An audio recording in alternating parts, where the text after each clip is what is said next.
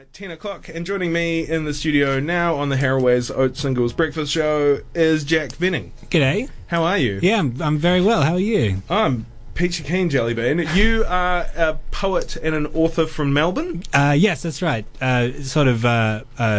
Poetry and short fiction and comedy, sort of a whole shebang. Cool, and you're here for the Young Writers Festival, I am which here starts for this weekend. Yep, New Zealand Young Writers Starts Festival. This evening, in fact. Yep, I think we're kicking it. There's a little kick-off tonight, and then everything's taking place over the next sort of 2 or 3 days. Yeah, I'm very excited to be here. This is my first time in New Zealand. Oh, right. Yeah, I Welcome sort of aboard. I expected Dunedin to be like a farm, a farm with a convenience store. Yeah, we actually we just put this all up. Yeah, whacked for it the all up. weekend. You guys Yeah, have done a great job. It's really exciting. Thanks. When I was flying in, it was the airport here you're flying in. There is a farm there, and I was like, "This is perfect. This is exactly what I wanted." But no, it's a beautiful town. I'm really I'm so happy to be here. I had a similar thing when I flew down here for university. Yeah. It's like I'm pretty sure there is a city here. Yeah, somewhere. Right. Yeah? Yeah. Okay, cool. So you are taking part in several events over the course of the weekend, but the most prominent one is Myths and Legends. Yeah, 2 exclamation marks just to get the whole thing across. Yeah. Yeah. So that's going to be a series of readings, I think, fictional and non, with a host of writers who I'm actually yet to meet or even sort of really get their details. But I think it's very exciting going in blind to this. David Large, I have met. He's a really nice person and a very talented author, and I can't tell you anything about any of the others. Okay, great. Well, we got David. I think that this is the perfect way to do it. When I was pitching this idea, I wanted to keep it as sort of high, open concept as possible, while also giving it some capacity just to be sort of dumb and ridiculous as well. Thus the two exclamation marks in the title. I really enjoy saying Myths and Legends. Yeah, I think every other pitch that I made had the exact same sort of format of of punctuation. So what sort of myths are we dealing with? Are we dealing with the unheard of, like, urban myths? Or is this sort of, I'm trying to think of 2 classical names off the top of Pyramus and Thisbe? Yes. It's not really a myth. It's more of Pyramus and Thisbe. A morality story. Look, when I was keeping it, when I said I was keeping it open concept, I was really sort of. It's also very low concept. There isn't really much kind of holding it together. When I was writing my piece and my preamble for it, I'm covering, I think, ancient Greece.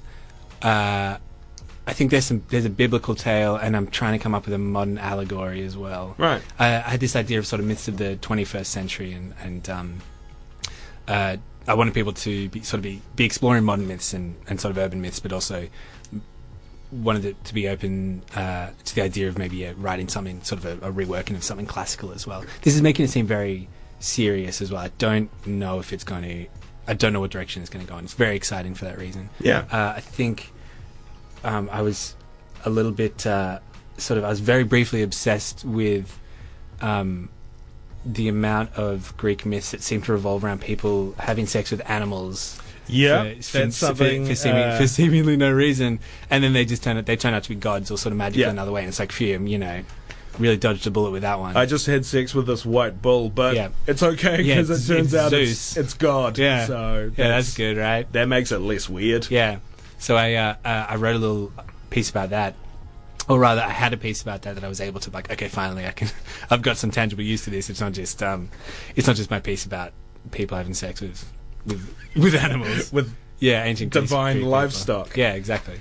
Because it's I think that the title Myths and Legends is really interesting because like I alluded to, there's is there any difference between Poseidon went and did a thing, or oh man, I went to university with this dude who microwaved a burrito so hot that the microwave melted.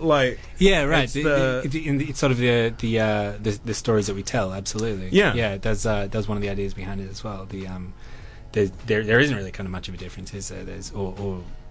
rather, if it's not that there's no difference, there's like a profound connection kind of between the way we tell stories now and the way that we've told stories for millennia. I think that's one of the great sort of unifying humanistic traits is that we tell stories for all sorts of reasons. Yeah. But also there's the stories that you tell yourself in terms of this thing was traumatic and horrible, but I'll make it into a story, and that's how I can process it. Yeah, exactly. Personal myth and sort of personal legend. Yeah. Yeah. Absolutely. So Myths and Legends takes place on Saturday night at Writer's Block, which is 23 Princess Street. And I don't want to put you on a spot. You're frowning, is it not? No. Saturday No. night? I think that's perfect. I'm actually just trying to make out the computer from the side over here. Right. Yeah. It is on Saturday night. That's right. Saturday night over there at Writer's Block at 7 p.m. Yeah. Which I think is on George Street. Seems pretty... Princess Street. Which is it's the same street. Yes. It's just there's an octagon in the middle. Okay, the octagon, right. And I saw the octagon yesterday. Like, the left-hand side is George Street, and the right-hand side is Princess Street. Yeah, nothing that passes through the octagon comes out the same, does it? No, basically not. I certainly didn't. Oftentimes, it gets charged extra and oftentimes gets vomited on. Okay. Who knows? I don't want to put you off. Welcome to our beautiful city. No, I'm up for anything. Geometric centre of town. You have mentioned a reading? Yes. Well, yeah, absolutely. I've got a little taster here. If you'll allow me, absolutely. I would very much enjoy that. Yeah, I should. I'll plug the. There's a fan fiction event as well on Sunday. Yeah, on the Sunday with Thomas Sainsbury, who you said spoke you to already mentioned. Yeah, spoke to on Tuesday. Yeah, I'm very excited for that one. That should be. I think that should be very exciting.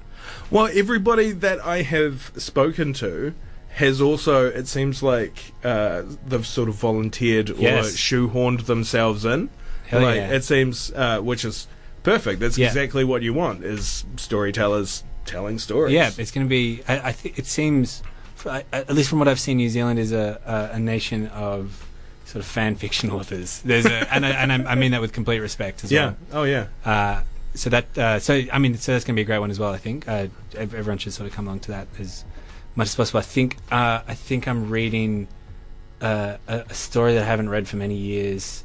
That I saw the movie Benjamin Button. All right, yeah, the David Fincher film, and for some reason I was inspired to write some Benjamin Button fan fiction. But I'd been watching a lot of sort of American television from the '60s that kind of idolized that sort of, eternal summer of the that kind of coming of age story. So it just I'm really excited to see how it turns out, because I haven't read this piece in maybe 3 or 4 years at this point, and I didn't really sort of have the same. I don't have the same energy, obviously. The kind of stuff I create. Yeah, so it might be disastrous, but we'll see. Come along and find out. Yeah, come along and find out. I've just got to. I'll just read the start of a short piece that I wrote last year. It's up on the website, The Lifted Brow. Okay.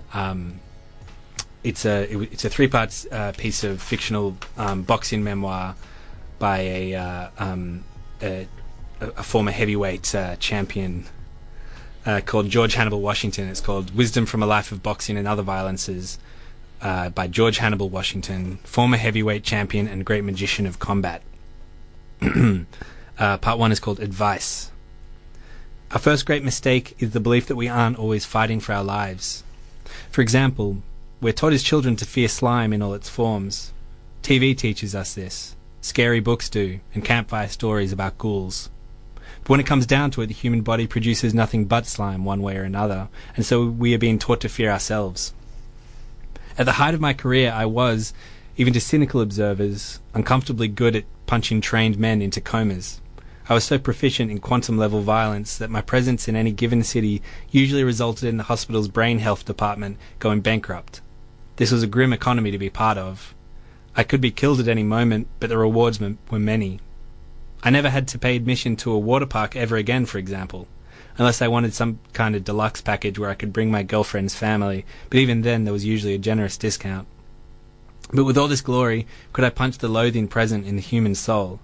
First, I had a transition to make, one that began with learning to love all the slimes of the human body equally.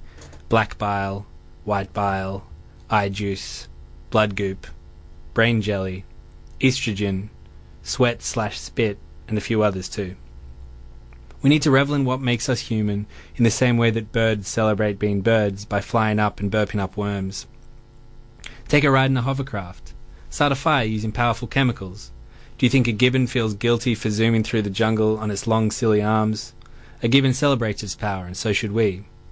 Consider applying for a car loan to experience the wonder of modern economic process. Make a large purchase with money credited to you by men and women you've never met. We are the only animals known to make machines that can blast gum from the sidewalk with hot water at indescribable pressures. We're the only animals known to employ former prison inmates to operate these machines. And we're the only animals known to feel guilty for loving the wrong things, even though we spend our entire lives doing it. There is no fight greater than self-acceptance, and there is no ring more important than the slimy human heart. And part 2 and 3 of that are, I think, available online. That is gripping. Thank you very much. Thank you. Yeah, gripping. That's what I was going for. Yeah, that's a lot of very interesting points. Well made. Thank you. I feel like I'm grading you now. Yeah, no, well, that's what I want. That's why people get into writing, I think. Yeah. Yeah, to be graded. Well, thank you, Jack. You can catch Jack Venning. That's right, you got it. All right. You can catch Jack Venning on Saturday and Sunday at the Young Writers Festival. For full details, check out the program online at youngwritersfest.nz. He is reading at the Myths and Legends on Saturday evening, and on Tom Sainsbury's great fan fiction salon on the Sunday afternoon as well. Thank you very much for your time, Jack. Thanks so much. Really nice to meet you. You and too. I hope you enjoy the rest of your thing. I am. I'm going to go back to the Octagon and start a fight with someone.